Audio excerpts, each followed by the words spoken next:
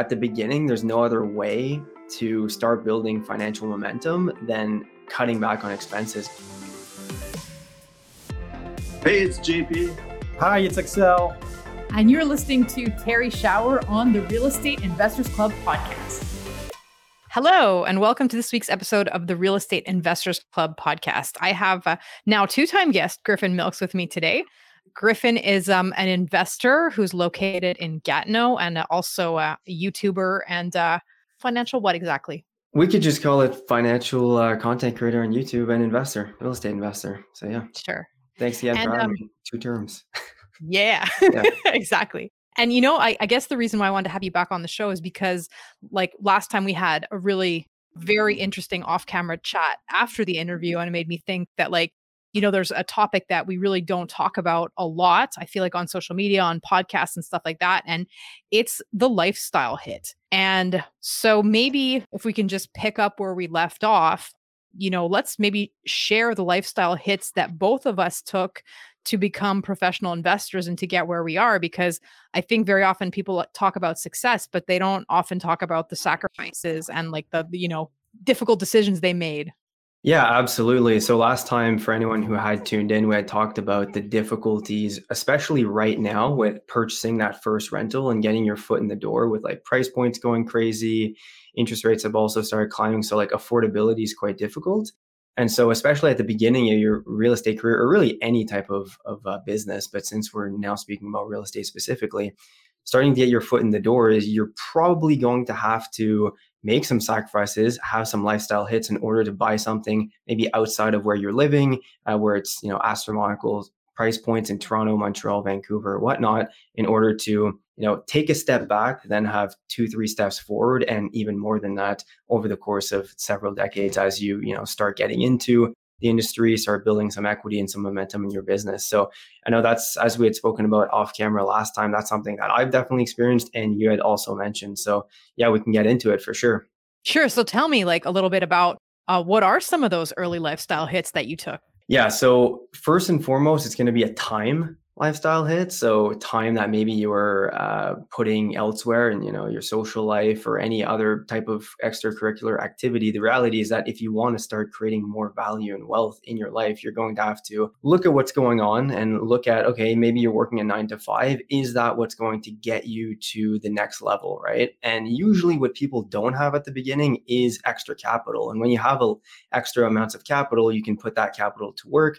But when you're starting out, usually you have pretty much nothing. So what you do have, though, is time on your hands, especially when you're younger. Maybe not if this is a realization when you're like 40 or let's say even 30, 40, 50, whatever. But if you're in your early 20s watching this, most of the time you're going to have, you know, all your evenings, all your weekends. So for me, that was definitely the first lifestyle hit where I've always known that I wanted to be an entrepreneur, business owner. I've had like several businesses from the time I was, you know, 17 still to now, most of which failed, but I was investing basically all my time after work. That was my 9 to 5. I used to work at the government. I'd come home and work a second job fully in order to try and get some momentum in my life and get some extra capital so that I could then, start investing and start investing. So that's the first thing, is going to be a time lifestyle hit that happened for me.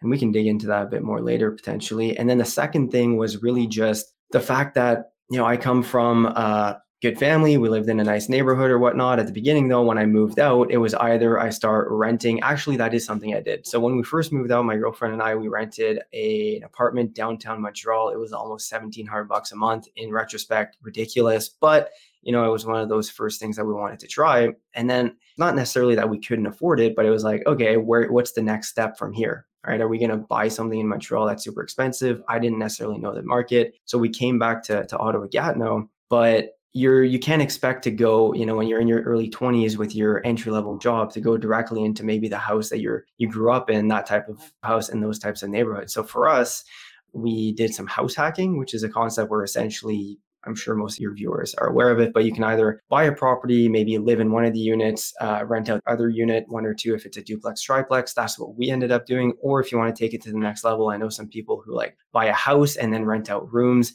That's not for me. We definitely like our space, but we did live in a duplex for a while. And that was in a part of town that wasn't necessarily the best, right? Like it was difficult mentally to like adapt to that. And over time, eventually, as we again like built up our businesses, we ended up moving from there into what's now just our house. But that was definitely a huge lifestyle hit. And it was different also, living in an area that wasn't really something I was familiar with, let's say, before that. Yeah. Yeah. No, I think what we discovered on our previous chat was like how similar those decisions were, because as you were telling me the story about, living in not the best part of town and like, not picking your forever home first and, taking sort of a step down, like I remembered, back, I guess it was 15 years ago when I started this journey, and it was the exact same thing. So, I picked not great part of town and I chose to live on the ground floor of my triplex. I actually did go next level and had a roommate for basically my first 10 years as an investor to really bring my housing overhead costs down as low as possible. And, I can remember at that time, like most of my friends were kind of, young professionals starting out, enjoying the fruits of their, relatively interesting salaries compared to when we were students. Absolutely. Nice condo, nice car, being able to like flash a little bit more of some of those things that make you feel like you've arrived as an adult. When I was driving my Honda Civic and like not living in the part of town where there's like prostitutes on the corner. Yeah, no, well, that's exactly it. It's going to be every aspect, the housing, the car, like you need to, at the beginning, there's no other way to start building financial momentum than cutting back on expenses. Because this is something I speak about on my YouTube channel, is like, in order to save more money, there's really just two things you can do. It's either cut back on expenses and or make more income. That's going to be your savings rate. But the reality is that you can only cut down your expenses to a certain amount, right? Like at a certain point, you still need to pay for your housing, you still need to pay for food and stuff. So focusing on increasing income is usually where your time is best spent. That being said, housing is by far the number one most expensive thing that most people are ever going to pay for on a month-to-month basis. So if you're able to cut down your living expenses by doing what you did, renting out another room, did it go well, or how was that? How was your experience? Yeah, I mean, I think, people have different characters on this. And I like, as I tell like this story to various people, they're like, Terry, how did you do that? Like, I was 38, I still had a roommate. So, but for me, it was also a question that I just enjoyed that lifestyle. Like I was kind of like living in a busier house where there's a lot of different people and stuff going on. So like for me, it wasn't that much of a sacrifice, but the part of town was a sacrifice, and the living amongst my tenants was a sacrifice, because at one point I was managing like, 50 student rentals and everybody knew exactly where I lived. So, they could come and ring my doorbell. So like that was a significant lifestyle hit. Yeah. So actually, let's speak about that a bit more. So you were managing 50 student rentals. It wasn't just like regular long-term tenants. There were actually students renting out like bedrooms in the properties that you owned. Okay. Yeah, exactly. Well, and okay. So yeah, having like 50 people know exactly where you live, they can just go and ring and say, hey, can this or that be fixed? That could definitely be invasive to a certain extent.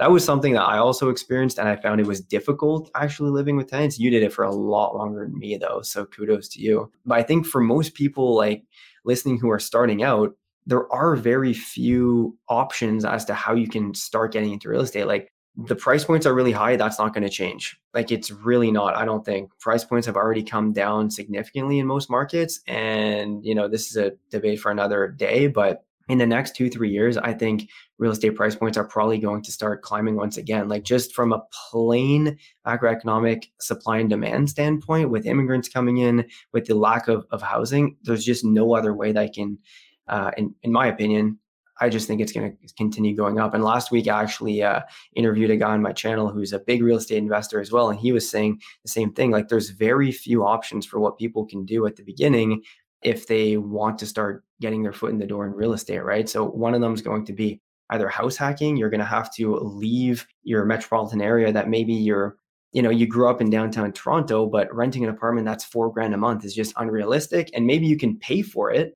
You could pay for it, but you have absolutely nothing left over at the end of the day, right? Like building equity is where the most wealth is created for most Canadians, even just in a primary residence or 1-2 rental properties. So, taking that lifestyle hit of maybe having to commute a bit more, if you're able to actually work from home, even better. And getting out of expensive markets. That's something we spoke about a lot last time, is going into secondary markets and just saying, you know what, maybe it's going to be a couple years, but having to accept that reality. Yeah, I think you're absolutely right. You know, for someone like me who started investing like a while ago, at that time price points were lower, and so like, you know, I was able to pull that together just by moving to a not great part of Montreal. But I wonder, you know, starting out today, I feel like the bar has kind of gotten higher, especially for people who are younger, you know. And I think this is one of the other things that came out of our conversation, because we have like quite an age gap. I don't want to put any specific numbers, but like we probably have about a 20-year age gap between us.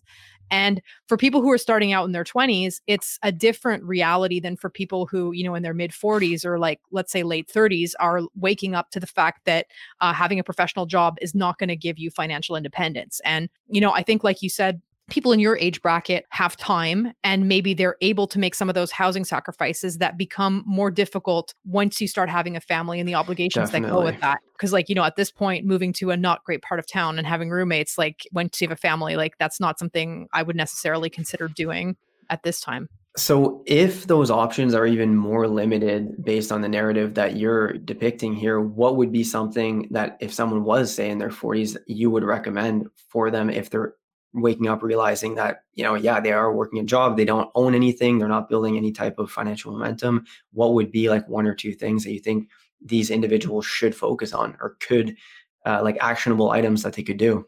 Mm-hmm. Well, so I think one needs to realize that the equation's just different at different times of life, because when you're young, chances are you don't have too much capital, and the network that you have probably also doesn't have that much capital. And so that puts you in a place where, you know, it's difficult to leverage your network, and you maybe don't have any eggs in a basket that you could start applying to a different spot, let's say. And that's like often the advantage of when you're getting into the game a bit later on, is that your network of friends, so the people you went to school with, the people who, you know, share the same interests as you, chances are that they have money saved up, or that they're at least in a position to qualify for a mortgage. So it means that in that sense, it's almost easier to start later on in life, because all of those people that you're connected to via social media or whatever mode of connection you might have with them, you just need to get them thinking about you as somebody who does real estate and has investment answers, and then they're going to be calling you. Whereas when you're younger, like in your mid 20s, it might be that your friend group is not in a position to start investing, or you're not in a position to be able to do joint ventures with them. And so you kind of have to wait for that network to mature. And this is actually what I say to like some of, you know, my clients or like other brokers that I coach around me who are young. It's like, look, don't think that because the network around you is just not mature yet, that it's going to be impossible for you. Because yes, at a certain point, you're going to have to punch above your weight and like move into circles where people are maybe a little bit older, like build the credibility that those people are going to have confidence in you. But in 10 years' time, you're going to be laughing, because for 10 years, you will have been building that credibility. And as your various friends like start having financial assets at their disposition or whatever it is, it's going to be much easier to leverage that network. Yeah, I think that's a great point. A bit further on that, though. So someone who doesn't necessarily have an experience, let's say someone who's 35, 40, right, doesn't have any experience, does have potentially a network, though, that they could leverage, people who have their careers, they have, you know, some savings or whatnot. What would be your way, though, to convince someone, even though you have no experience? Because that's something, for example, that I'm personally doing right now. I've been doing this for 3 and a bit years. I don't want to say there's imposter syndrome about going and raising capital, but it's only really now that I feel comfortable, now that I have experience under my belt. And I also have a couple people coming to me. But before that, you know, let's say someone who's 35, zero experience, they do have that network, but how could they go about leveraging it? Enjoying the episode so far? Have you really been listening to the episode, or has your monkey mind been taking you off in one direction or another? Our mental habits can be our biggest assets or our biggest liabilities as we pursue certain goals. For me, the biggest performance gains have always come from training my mind. In my book, Mindful Landlord, I talk about how you can train your mind and how you can apply some of these strategies to your journey in the real estate field. The book is available on Amazon and also on its website, mindfullandlord.com. Now I'll stop evangelizing for the power of mental training and let you get back to the show.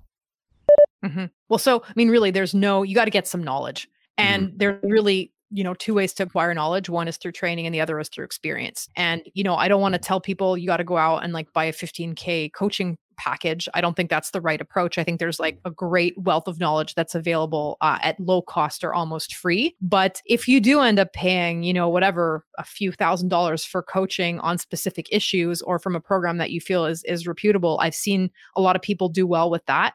So I think getting some education is key. And I think then getting some sort of on the ground experience and, be it shadowing existing investors or brokers as they go through their everyday, or becoming a smaller partner with people who have more experience. And that as you sort of activate your network and get to know more people, it's not like you need to have 200K to get in on a deal. Like sometimes Not at a all. deal is missing 10, 15K in it. Yep. And if you have that money and that's what's necessary to close, you can, get into like some sort of a partnership that will allow you to go through the motions a few times. And once you've gone through 1 or 2, 3 transactions like that, all of a sudden you are going to know what you're talking about. Yeah, absolutely. Even if you're just investing, say 10, 20, 30 grand, well, all of a sudden, depending on the relationship you have with the joint venture partners, you can all of a sudden potentially shadow these people over the course of the project, or just that investment over time as you're optimizing it, or what have you. So yeah, that's definitely a good idea. Even something I'm going to implement a bit more potentially. Let's speak about joint ventures more, because I haven't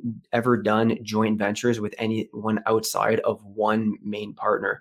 What's been your experience with joint ventures, having multiple different partners all at once?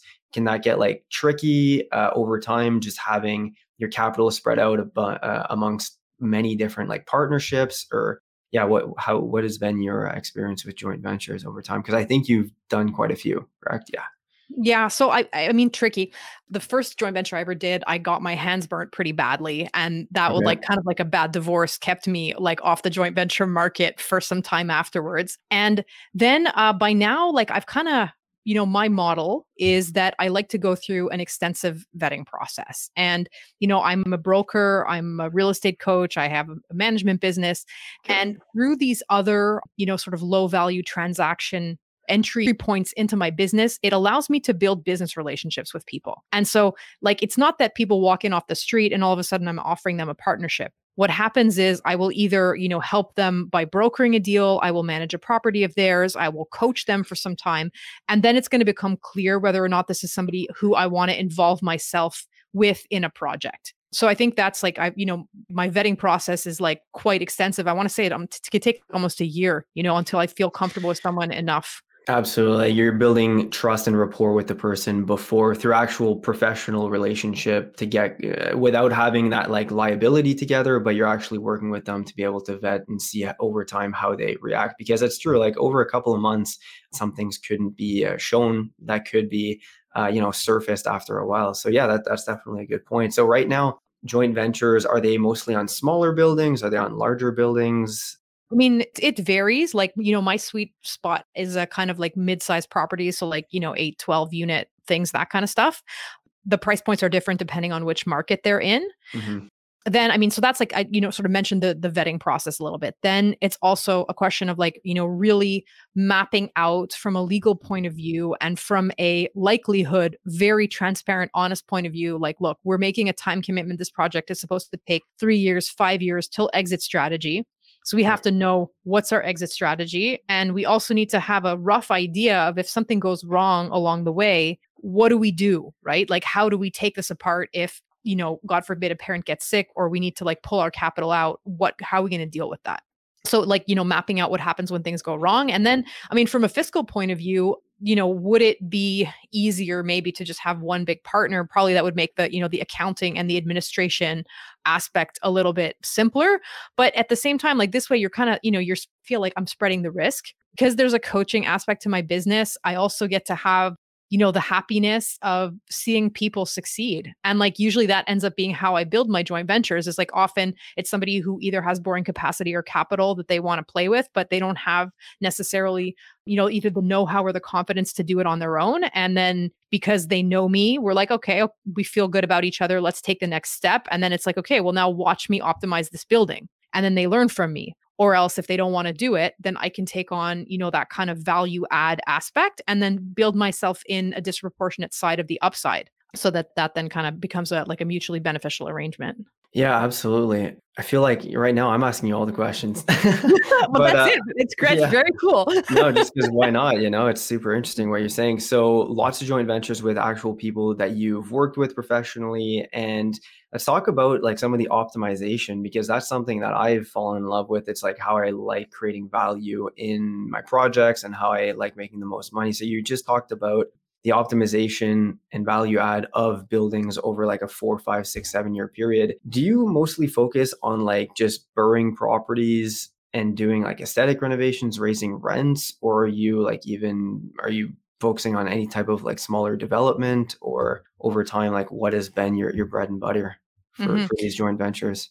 So I'm like really just a property manager. Like that's what I say to people. That's the hat that I've worn through most of my career. Okay. And like I'm really, I do know basic maintenance and repairs, but like construction and development is kind of not my favorite thing to do. So it's really just management. And because we're in Quebec, there's this whole or like TAL environment where we deal with the rental board a lot Yep. and play with the rent increases, and that there's this kind of whole game to play. And then what I end up doing, like my business model is really to focus on poorly managed properties. And just through strict management and like raising the level of the property, be Hmm. it just with, good management, cleanliness, dealing with some of the issues that the previous landlord wasn't able to deal with, there ends up being a bit of natural turnover because very often those problems are because of specific, people who are creating issues. And then that allows you to up the value of the building, up the rents, re-rent some of the units that turn over. And then that ends up being a good business model. Yeah, and being a property manager, so I honestly kudos to you, because our property manager is an absolute legend, and without them and their team, it would make it so much harder to run a property, just a rental portfolio. So in your joint ventures, like, do you actually go in and potentially, because I'm thinking back to the person who might not have the capital, but who has, the time or the experience and could leverage their network.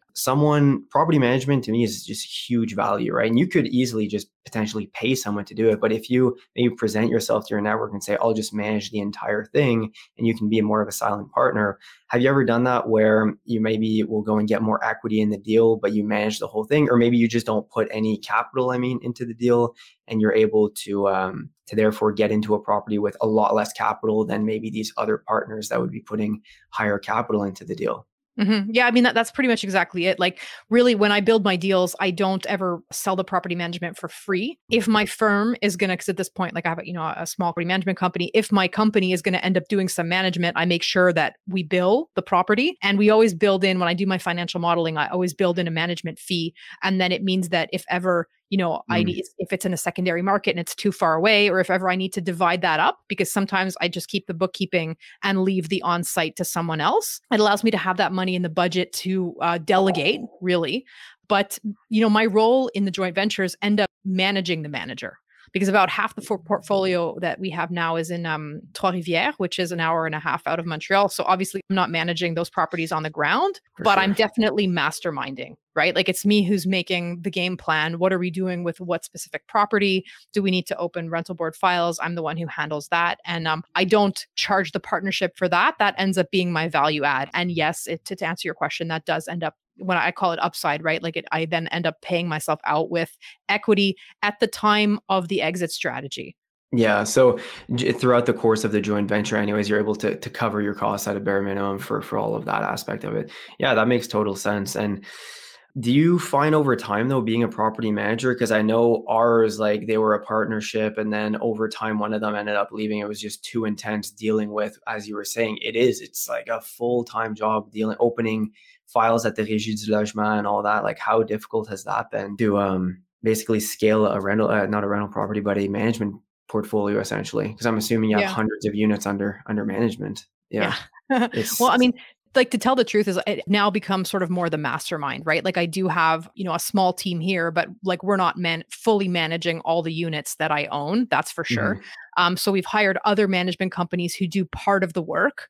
How did I manage? I think when, I think 100 and whatever 50 units was the highest that I ever had under management at one time. And like, yes, it was definitely, draining and took a lot of energy. But I did also write the book Mindful Landlord, which really details like the strategies that you can put in place as a property manager or as an investor who does your own investing to make sure that it doesn't eat you alive. And, just managing, the biggest one almost is managing communication, right? Like I'm always making phone calls with no caller ID.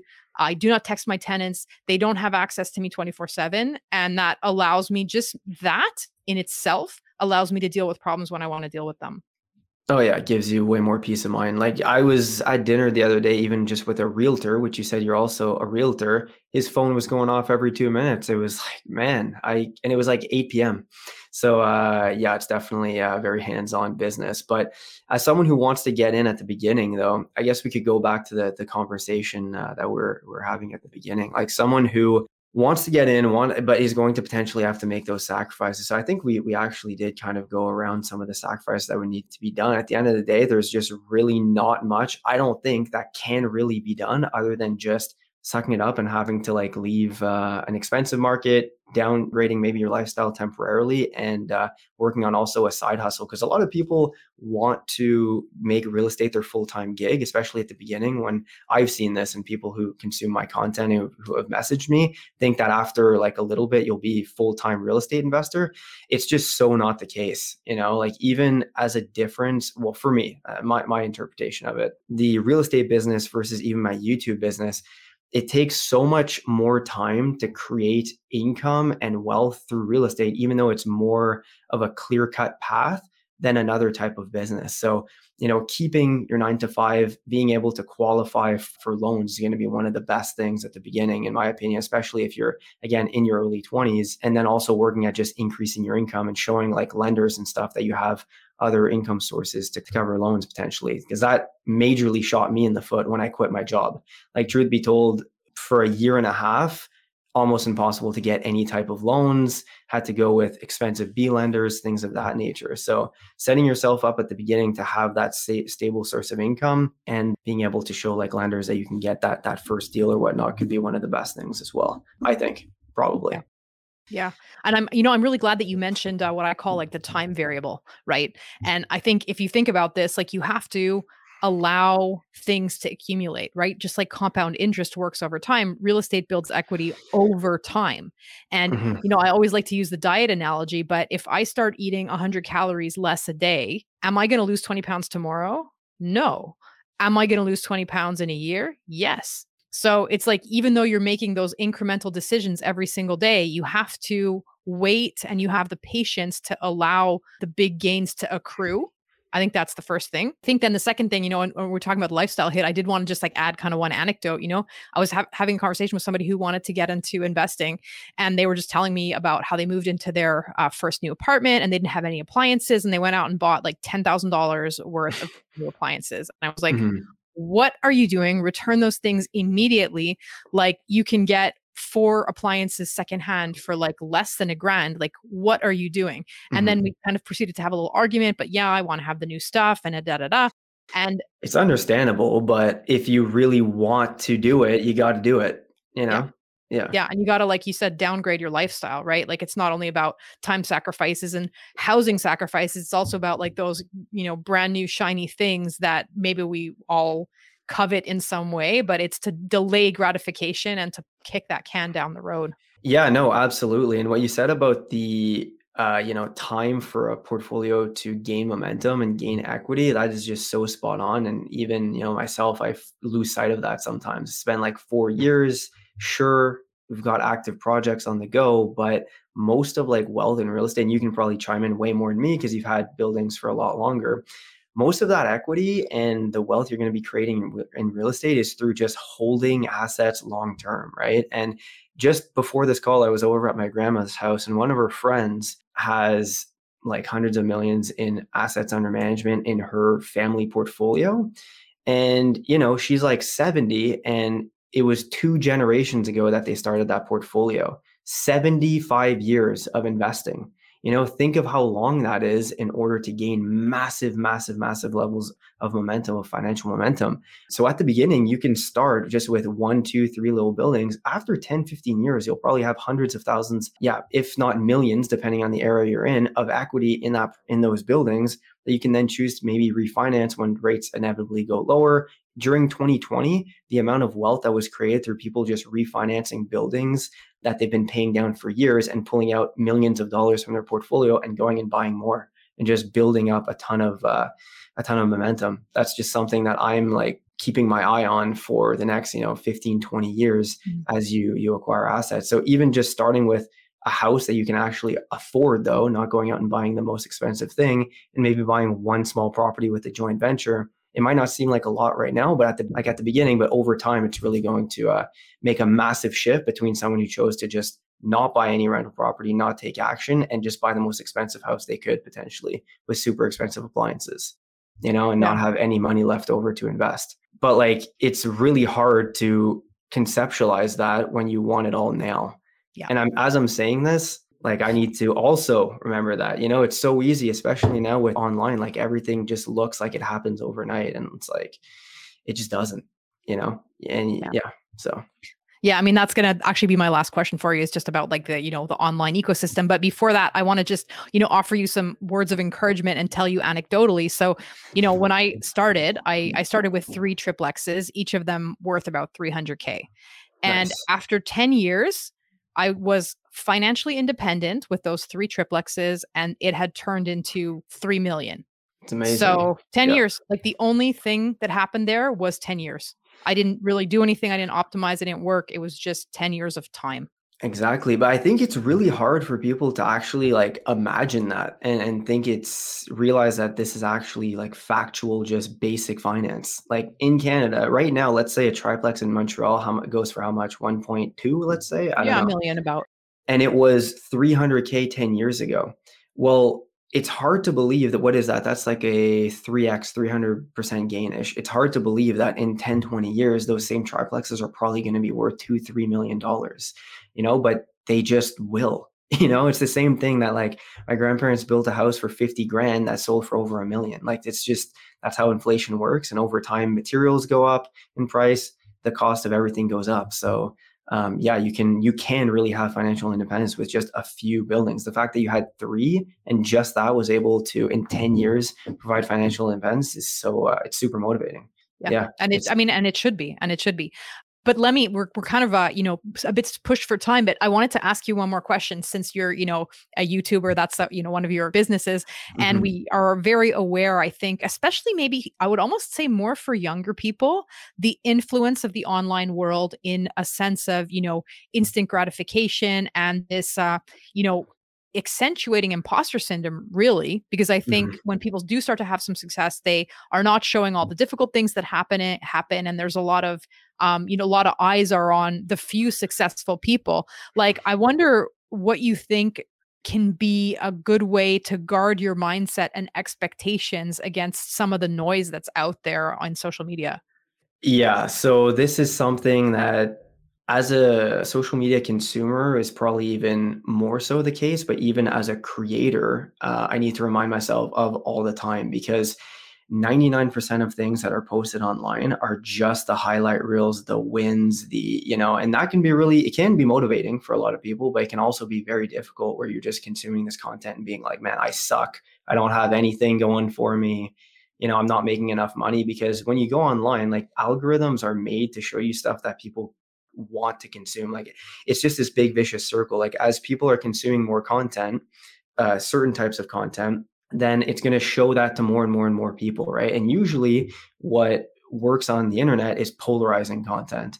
And so in the personal finance and investing space, that's usually the 23-year-old who apparently is making 500K a month drop shipping Alibaba toys, right? But the reality is that, like, not many people are doing that. And just because people are actually showing that doesn't mean that it's true behind the scenes, right? Like, even as a creator myself, like, I'm not going and usually making content saying, hey, And actually, I've started trying to do this a lot more. But hey, I lost 40 grand in this building doing XYZ, you know? Usually people aren't going to share that stuff. They're just sharing the wins. So you need to really take everything you see on the internet with a grain of salt and just like try to stick to what you can control really, and try to, yeah, tune out all the noise, because most of it is noise.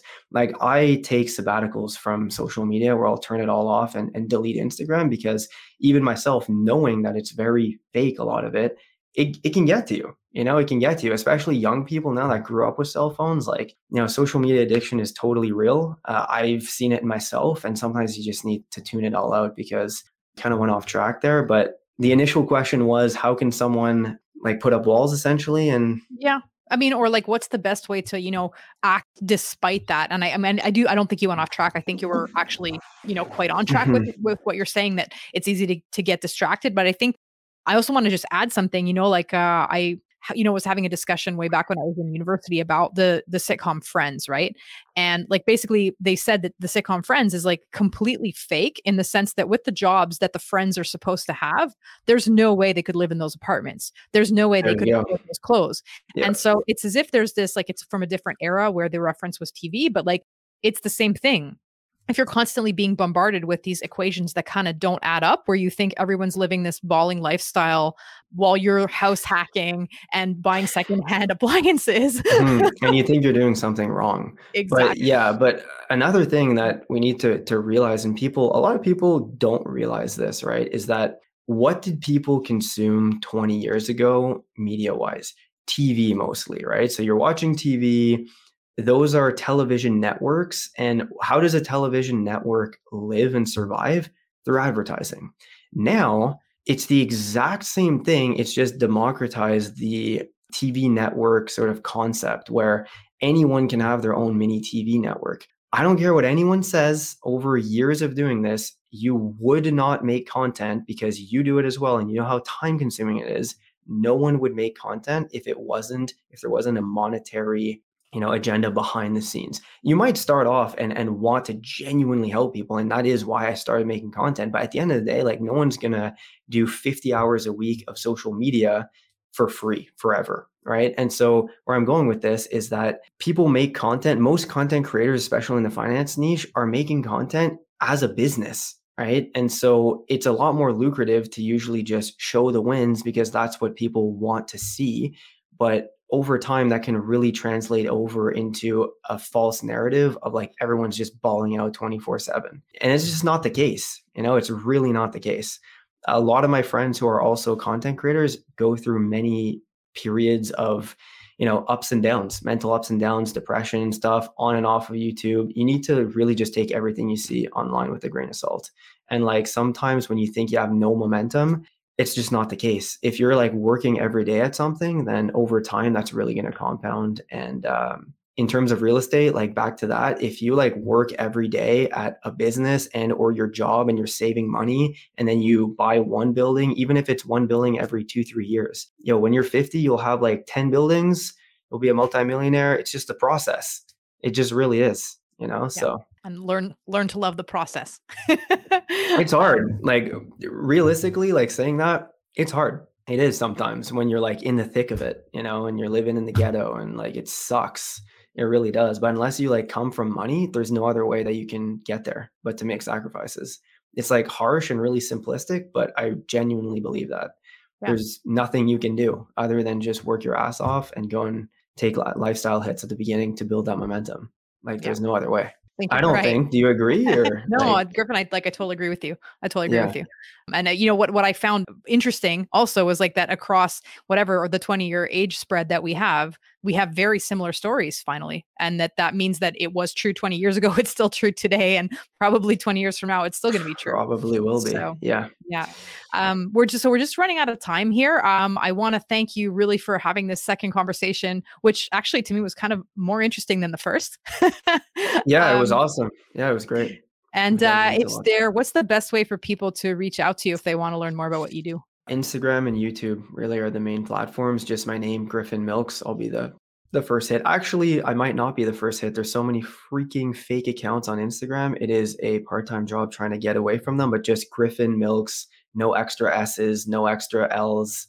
Griffin Milks. You can find me there, Instagram and YouTube. All right. Yeah, no, yeah. Thanks again. Thanks for listening to the Real Estate Investors Club podcast. We hope you enjoyed this episode. If you did, remember to give us a rating, leave a comment, subscribe, and share. You can find Terry at terryshower.com. Her book, Mindful Landlord, is available on Amazon. You can also follow her on Facebook, LinkedIn, and Instagram. JP is the president of the Real Estate Investors Club. You can learn more about the club's networking and educational activities on Facebook by searching for Real Estate Investors Club. Look to the show notes to find information on our guests and links to material mentioned in the episode.